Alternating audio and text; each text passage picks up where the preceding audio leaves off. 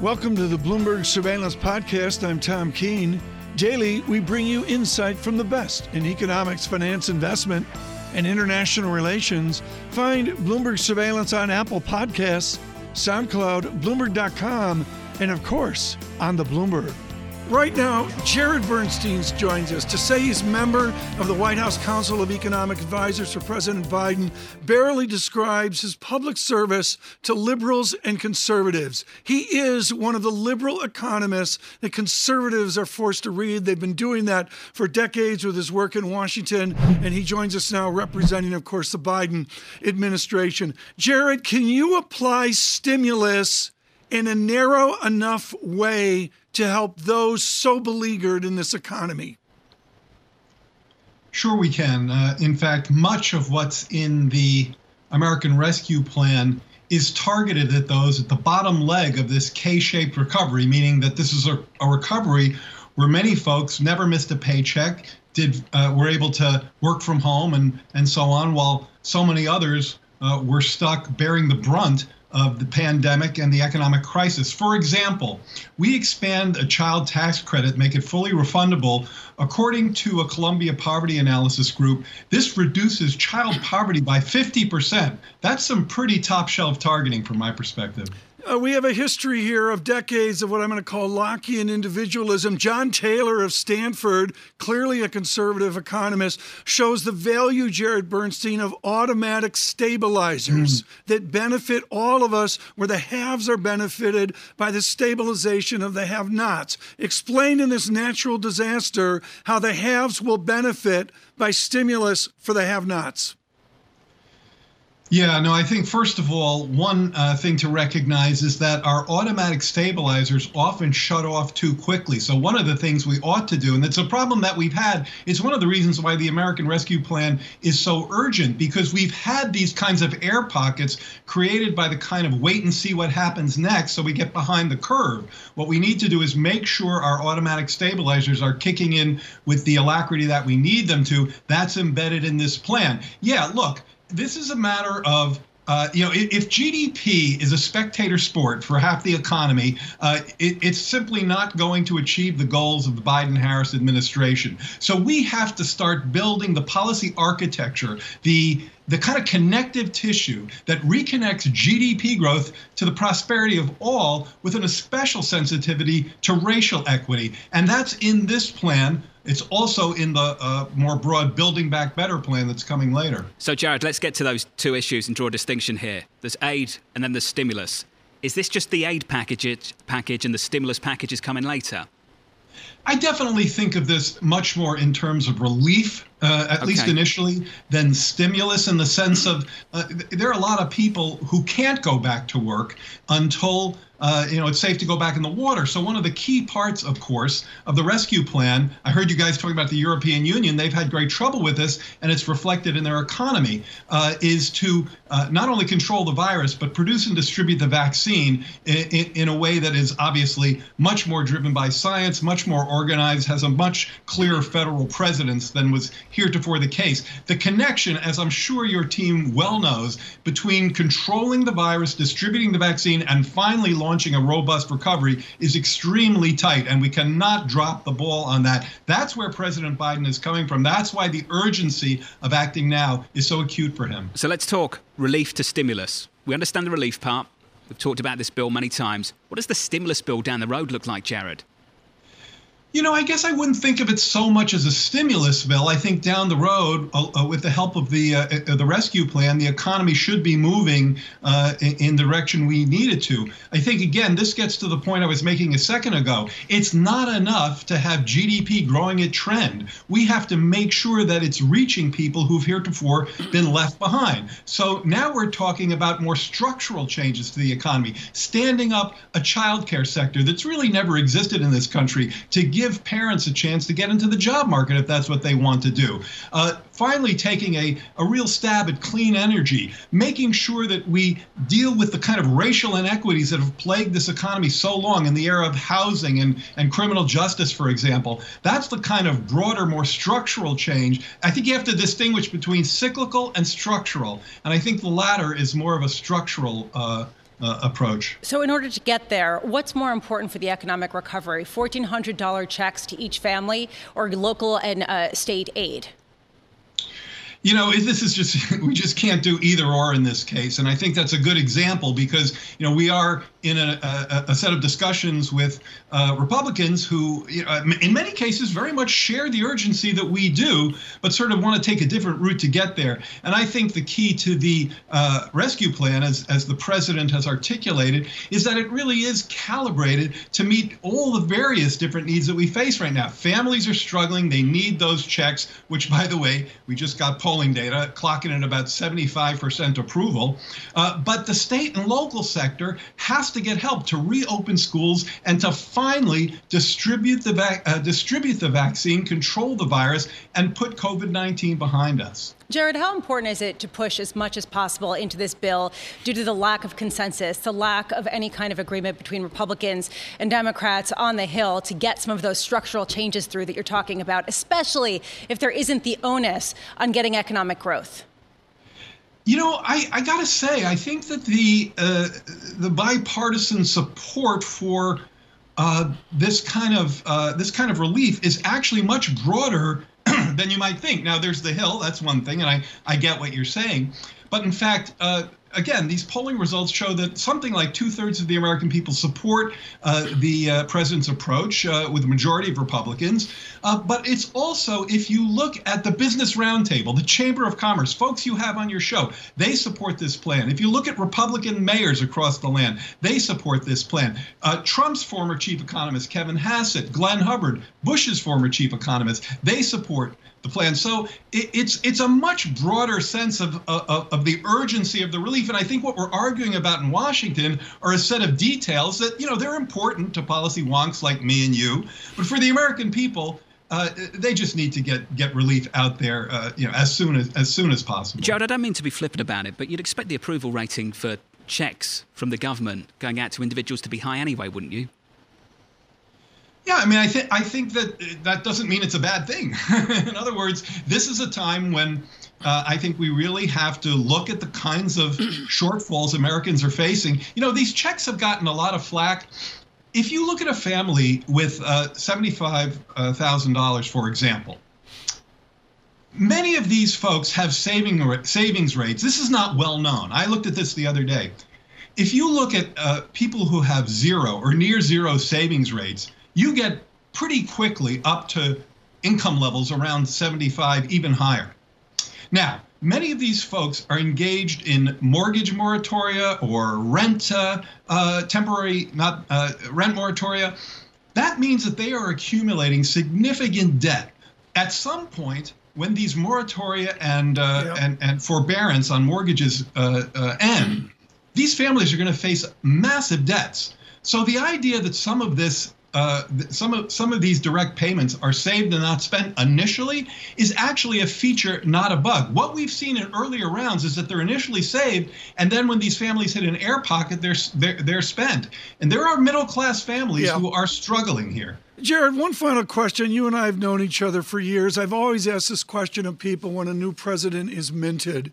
A president has you into the Oval Office or around a table. He's sitting on the couch, and there is a way any given president takes in economic data, economic advice, economic perspective. What is the Biden method in the Oval Office? It's a great question. He sits in a chair. We sit on a couch. And what he does is he asks us our economic advice, and he absorbs it through what I think of as kind of a political economy filter. That is, he's not looking to me to give him political advice. Once when I did so, he reminded me that I couldn't be elected dog catcher. I mean, he did it in a nice way. So he's very, Joe Biden has just really sharp political antenna. And, you know, he knows what he knows what he doesn't know. So he comes to us for political advice, and then he thinks through the political machinations to get to the economic place that meets his vision. Jared, final question from me, and I've sort of got to talk about this. Do you think $75,000 for a family isn't enough in America in 2021? I think it's hard to say a blanket statement like that, but I can tell you this. There are lots of families with that income level who have struggled to make ends meet, to keep roofs over their head, to meet not only their basic needs, but to meet their aspirations, to send their kids to college, to pay for affordable childcare. Yeah. And as you know, it's not just the level, it's the derivative. So, families who are at that level and they're stuck at that level, even though they're working hard, the economy's increasingly productive, they see the stock market going up, they see wealth accumulation. We know that the bottom half of families have almost zero in terms of equity in the stock market. Agree, Jared. Just to jump in, because we only have about a couple of minutes, and I need to get this follow-up in. As a family, growing up, there were years where we had far less than that. So believe me, I understand what you're talking about here. But this goes beyond pandemic relief. You're talking about a real ideological shift in the role of government. And if you want bipartisan agreement down in D.C., that's a big ask, isn't it, Jared? I mean, it is and it isn't. I mean, I think that the role of government has to be to provide opportunities for not just low, but for middle and upper middle class families to get ahead, for them to reap some of the benefits of the productivity that they're helping to generate. They're helping to bake a bigger pie. They should get bigger slices, whatever their income level is. But the problem is that those bigger slices have only been going to the narrow top 1, top 5%. So I think the key here is partially the levels, and we talked about that, families being able to meet their aspirations, but the idea that if you're playing by the rules, you ought to get ahead. And again, I think that policy architecture, that connective tissue has been torn over the years by policies that's been very insensitive to those in the middle class and down, and we're going to try to fix that. Jared, I look forward to continuing the conversation with you. We appreciate your time, sir. Thank you. Jared Bernstein there of the White House Council of Economic Advisors.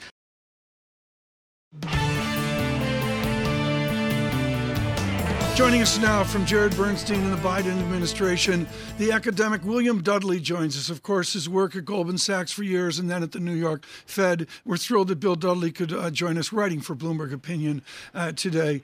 Bill Dudley, I look at where we are in the greater theme of things, and there's going to be a point now, maybe a point in the future, where the day-to-day work of the Fed to support the economy is over, and they begin to pull away from the monthly fundings that they're doing. They pull away from the jargon and the speeches of providing ultra accommodation.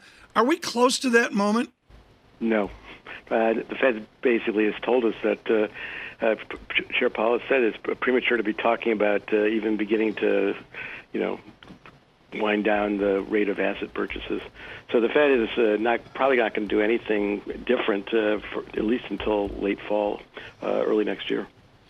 Well, that may be the policy as well, but then we go Fed meeting to Fed meeting. You've been in the crucible of this, Bill Dudley. Little sentences are given out in speeches from, say, Cleveland, from, say, Kansas City, from San Francisco, or from the pressures you faced at New York. Are we going to see theory come out in the speeches of federal officers in the coming months? Well, it really depends on, how strong the rebound in the economy is. I mean, what we're hoping is people get vaccinated, and once people get vaccinated, social distancing can be relaxed, the economy can be reopened. And when that happens, the economy should accelerate pretty sharply because you're going to have a big increase in demand in the leisure and hospitality area in particular. People are going to go to movies, they're going to go to restaurants, they're going to travel. So that could be a pretty strong second half of the year if things go well. And I think at that point, then people will start, at the Fed will start to, begin to think about, okay, how do we start to pull back? But the Fed doesn't want to pull back prematurely because there's still 9 million people that have lost their jobs since the pandemic started, and so they don't want to pull back too early because if they do, bond yields will go up, the stock market goes down, that tightens financial conditions, and that makes it harder for the Fed to achieve its objectives. As we get closer to running the economy hot, Bill, there's a question of financial stability risks and how you measure it in a time of shadow banking, at a time of Robin Hood traders, at a time of other structural changes to the market. You put out a column about this. Do you think the Fed is gauging systemic risk correctly as they look forward to a perhaps hotter economy? Well, I think the problem that they have is that at some point they are going to have to turn the dial back away from significant accommodation. And when they touch that dial, or when they're perceived to about to touch that dial, markets are going to react. So I think it's going to be very difficult for the Fed to, avoid a bond taper tantrum. You're either all in or you're not. And at some point, the Fed's not going to be all in. And when that happens, markets are going to react. In some of the risks that you put out there in this column that you wrote this morning for Bloomberg Opinion, you mentioned mutual funds and ways to protect against runs on these particular funds. Do you actually view this as a real viable risk going forward if there is some sort of taper tantrum like you're saying? Well, it depends on how violent it is. But, the problem we have is we have mutual funds that invest in very illiquid asset classes like high-yield debt. And yet we offer these mutual funds, and we basically tell people they can get their money out overnight. And you can't actually, if a lot of people show up at that mutual fund to get their money back, the market really can't absorb that much mutual bonds being sold into the market. So it makes sense for illiquid mutual funds to basically tell people, no, you don't get overnight liquidity, you get weekly liquidity or monthly liquidity. And that gives the mutual fund manager time to actually liquidate their assets in an orderly way, so that you don't have the fire sale of assets, which would obviously depress prices even further. Bill, an unfair question, but I'm legendary for that, so I'm going to go with it. John emails in from Capri and says, ask Dudley about Draghi. Bill Dudley, you would be on the short list of technocrats that would take over the American government if we were in political crisis. We all know that. I mean, you, Secretary Yellen, Mr. Bernanke, Dr. Bernanke, and the rest. Bill Dudley, what is your perspective on what Draghi is being asked to do? How do guys like you turn into politicians? Is it doable? Well, Mario Draghi is extraordinarily skilled, not just as an economist, but also as a diplomat. So he has the political skills to actually take a political position. I think you saw that in terms of how he handled the European Central Bank during the European crisis. We'll do whatever it takes, and it will be enough. And that was a very, very important statement. That showed, I think, a lot of sensitivity to the political side of things. So I think if he were, put in power in Italy to try to, be a party of unity, I think he would be effective in that job. But that's partly because of who he is as a person, not because he's a former central banker. A paradigm shift. And Tom, Bill is absolutely right. If you think back when Trichet left and Draghi stepped up, Trichet had been hiking rates a couple of times over the previous few years. I think if my memory serves correct, 08, and I think again in 2011. And then Draghi came on board, and the idea of taking rates negative at the ECB, at a large central bank like that, wasn't really in the conversation at all, Tom. The idea of buying corporate credit wasn't really in the conversation. The idea of getting Germany to come along for the ride and buy sovereign debt, not part of the conversation. Bill, it was a paradigm shift. And I just wonder in your mind whether we have taken this too far at central banks. Well, we won't know for a while, but clearly the central banks have done extraordinary things to support economic activity during an extraordinary pandemic. And how this plays out in the long run, it's really, as they say, too soon to tell. The economist in you, though, do you think you sacrifice the dynamism of an economy when the central bank takes a bigger role in the way it has done? Well, I do think we have to worry a little bit about, very, very low interest rates, basically, keeping companies afloat that probably shouldn't be afloat. There was the so-called zombie companies, because that could actually interfere with the reallocation of capital from bad uses to better uses. So we'll have to see how it goes. I mean, the good news is the U.S. economy is pretty dynamic, and so capital does sort of move to its best use. So I would say at this point I'm not that worried about it. But again, we've never done this before. We don't have any experience in terms of what the recovery will actually look like. So I think it's really premature to be able to say, oh, gee, I know this is going to work. Bill, just real quick here before we let you go, how do you view the GameStop saga that we've seen over the past couple of weeks? Was this evidence of froth? Well, I don't know. I don't know if it was evidence of froth. I think it was bad judgment. I mean, you really shouldn't buy assets when they're well above their, intrinsic value. If you do that, you're probably going to lose money eventually, because eventually there's going to be more sellers than buyers. I mean, to make money in GameStop when it's selling at $200, $300, $400 a share, the only way you're going to make money is if there's other people that come in behind you to buy the stock and push it to even higher levels. That seems like not a very sound proposition when the intrinsic value of the company is much lower. Bill, great to catch up. As always, come back soon. Bill Dudley there, Bloomberg opinion columnist and former New York Fed president. The dirty little secret, folks, because the sell side is not only about price targets and enthusiasm about up here, down there, but it's about the density of the note. Thomas Forte is at D.A. Davidson and writes brilliantly thick notes about the details of a company. Tom Forte, thanks for joining us. I want to go right to your thoughts on third party, where you notice this new dominance of third party. Explain to our audience why you have a persistent buy off the dominance of Amazon embracing in other sellers.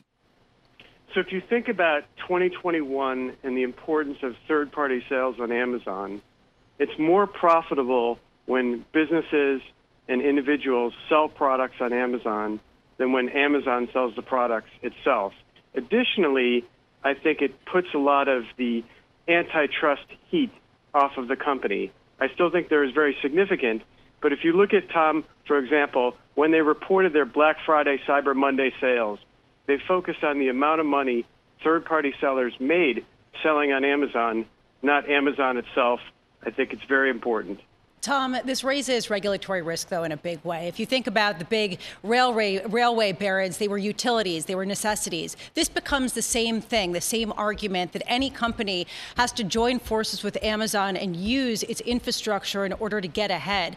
What kind of regulatory risk does this type of dominance create? The good news for Amazon in that regard is Walmart is starting to step up its game in terms of marketplaces. Target is still very well behind. So Amazon can show that there are now more marketplaces that sellers can offer their products on. But I do think the challenge for anti-competitive against Amazon is how can they prove consumer harm? How can they prove that this third-party effort by Amazon is raising prices to the consumer? And I think that'll be a challenge as far as antitrust action goes against Amazon. Tom, do you think Bezos stepping aside takes some heat off them a little bit on the regulatory side? I think putting Andy Jassy, head of their largest services effort, AWS, instead of Jeff Wilke, who announced his retirement last year and was head of retail, does take some heat off. Because Amazon, again, can tell the story of we're enabling individuals and businesses to make money selling on Amazon rather than we're making all this money ourselves selling our own products. So, Tom, the optics shift is the strategy. The strategy does not shift. I think this was a declaration by Amazon that they're warmly embracing services. So I think about cloud computing services. Andy Jassy's led that effort since 2006 launch. I think about services in retail, enabling people to sell on Amazon. If they want delivery services, offering that too, advertising services, and then healthcare in the future. Amazon Pharmacy, in my opinion, is only the beginning. Okay, well, let's double barrel this, Tom Forte. Pharmacy and advertising. Nobody's talking about them. They're smaller. They're off the radar. They're single-digit rounding errors. How do they become double-digit success? Okay, so let's talk about healthcare. I look at two internal initiatives by the company, COVID-19 testing for employees and health clinics for employees' families. Those could eventually become customer-facing broader initiatives. Advertising on Amazon is very important. They have their Roku-type service, IMDb TV. They have their streaming Thursday Night Football, and they have advertising within their e-commerce platform. And I think that'll continue to grow over time. Investors will look at Amazon and advertising the way we used to look at ABC, CBS, Fox, as far as a must-buy for everyone, including retailers, to advertise on Amazon. You already see Kohl's advertising on Amazon as an example. Meanwhile, going forward, there's a question of how much more of a threat Amazon is to the Microsofts, Oracles, Googles, given the fact that Andy Jassy is likely to put that much more emphasis on AWS. Do you think that that threat is getting baked into markets, or do you think that people are kind of underplaying it right now? Excellent question. And the most important data point yesterday, other than Amazon reporting profits that were twice expectations, was the very significant operating loss Google reported for its cloud computing effort. So I do think that Microsoft is a real challenge for Amazon, but to the extent maybe that they can thwart off Google, that would be a huge long-term win for the company. You're sticking at $39.50, Tom? Yes. All right. Just asking. Well, don't let him on again. Just Come on, asking. Tom. Just Tom, we asking. need a price target raise right now. Seriously, Tom? Okay, Tom. Well, when the cash flow's higher, the price target will go up. There we go. unless they announce that something happened sales-wise over the last 24 hours, I don't have evidence of higher cash flow. We're asking everybody whose name is Tom, what do you think of Brady in the Super Bowl? Lisa's in love with him. What do you think? Oh, my God. You going to give Brady some love? I think that I respect Brady the way I respected Michael Jordan as a Chicago sports fan, and never underestimate him. But Patrick Mahomes is amazing, and it breaks my heart the Chicago Bears picked Trubinsky over Mahomes. There we go. He nailed it. There you go. You just nailed Thank you, it. Tom. I mean, that's why 40 is just so large. Tom 40 at $39.50 on Amazon. Tom, thank you. Joining us from D.A. Davidson, Senior Research Analyst. Kristen Bitterly joins us now with Citigroup Private. She's been listening to all of this talk here, and what it really comes down to is a rationalization of the walls of worry out there that drive a market higher. Kristen Bitterly, very simply here, in your really bright note, you talk about the walls of cash, the hoard, the pile of cash that's out there. How big's the pile? Yeah, so this is, I mean, it's really interesting because we hear all these stories about kind of the exuberance in the market, retail investors pouring into the market. But one of the trends that we've been watching really closely is a lot of cash on the sidelines. We see this from our investors. And there's really two things that I think are important to note when you're talking about some of the conservatism out there. So right now, it's about 15% of U.S. financial household assets are in cash. So when you go into different segments, this is up to 30% of certain portfolios held in cash. And what we're having conversations with our clients right now about strategic cash holdings. What do you need in terms of strategic cash? There isn't a right answer, as this is a very personal question. But what we're finding is people are basically taking that amount, that strategic amount, and multiplying it by 10 times. So when you add up right now the amount of cash sitting in money market funds across retail and institutional, it gets you to around 25% of the S&P 500 market capitalization. So there is a lot of cash sitting on the sidelines that, quite honestly, has been a hangover from the global financial crisis. This is cash that has been out there for quite some time. And the savings rate has gone up and is about twice as much as the average over the past decade, I believe. I was just looking at some statistics this morning. Kristen, when your clients call you up and they say, yeah, we hear what you're saying about investing in riskier assets and stocks, and yet what just happened with GameStop? Does this indicate some sort of instability that could cause broader ripples? What do you tell them? So I think there's two different things. I think, one, we have to look at the state of the economy. And then two, we have to look at, do fundamentals matter? So state of the economy, as you just mentioned, we have personal balance sheets are in good shape, right? So 2 times the average savings rate is what we saw last year, so around 15%. People have been restructuring their balance sheets. They've been refinancing mortgages. So you have the individual in a really good shape. And in terms of the economy, obviously the biggest risk is COVID, but we're anticipating rates of around 5% GDP growth over the next 2 years, and that is really remarkable. The other question is really around market volatility, right? So one is, are we in good shape from an economic standpoint, from a cash standpoint, from an individual standpoint? Yes. Do fundamentals matter? I think that's a resounding yes, but that does not mean that technicals don't drive the market in the short term. And now we have technicals to think about in terms of option volumes. Look at the records that we broke in January, which obviously means leverage. And these scenarios, while they're short-lived, are becoming more frequent, I think, for a variety of reasons. So the first is democratization of the stock market, which honestly is fantastic. One of the biggest reasons for wealth inequality is the fact that wealthy people own the majority of financial assets. And we want more people to invest, not less. But the thing is there's obviously a difference between investing, speculation, and trading. The other considerations are also, we have a plunge in the cost of trading, which makes higher turnover. This is becoming more frictionless to the average investor. Time and capital, COVID-19, the work from home, we have more screen time, which means more time paying attention to the markets and more time trading. And there's also more leverage in the system due to this options activity. So I think the answer is fundamentals absolutely do matter. There are areas to invest in the market, but we expect higher volatility, and don't ignore some of these technical pressures, which are going to be here to stay. John, what are fundamentals right now? I'm serious. Like, what fundamentals are we even talking about at a certain point? Yes, Tom? I totally disagree. I think fundamentals are huge. They're just but which fundamentals? I mean, how do you even evaluate price to earnings when you talk about yields as low as they are? I mean, this is a serious question. Well, this is for Kristen, but you can't do it off a Sharpe ratio because you don't know where the risk-free return is. You have to plug in, John, a fictional number. Kristen, you get final word, please. Yeah, so I think fundamentals, where do we find fundamentals and how are we thinking about that in portfolio construction? So the number one area where this comes into play is what we're calling overcoming financial repression. So this idea that yields are low for longer, right? Rates are low for longer. And that means that you have your average investor looking at like a 60-40 portfolio. That's not going to achieve their objectives.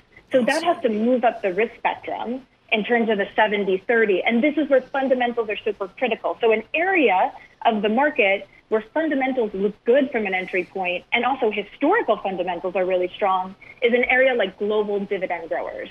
So returning our focus to global companies with strong free cash flow generation, strong balance sheets, you're basically achieving a yield of 3 to 4%, which given where rates are, is very attractive. And then when you think of the underperformance and some of this mean reversion that we talk about in markets, these stocks have lagged because of all of the high-flying COVID winners that have really benefited from that momentum. So that's an area where I think you're achieving attractive yield, and there's a strong fundamental story that these companies are strong and here to stay. Kristen, great to catch up. Kristen Dudley there of Citi Private Bank. Thanks for listening to the Bloomberg Surveillance Podcast. Subscribe and listen to interviews on Apple Podcasts, SoundCloud, or whichever podcast platform you prefer.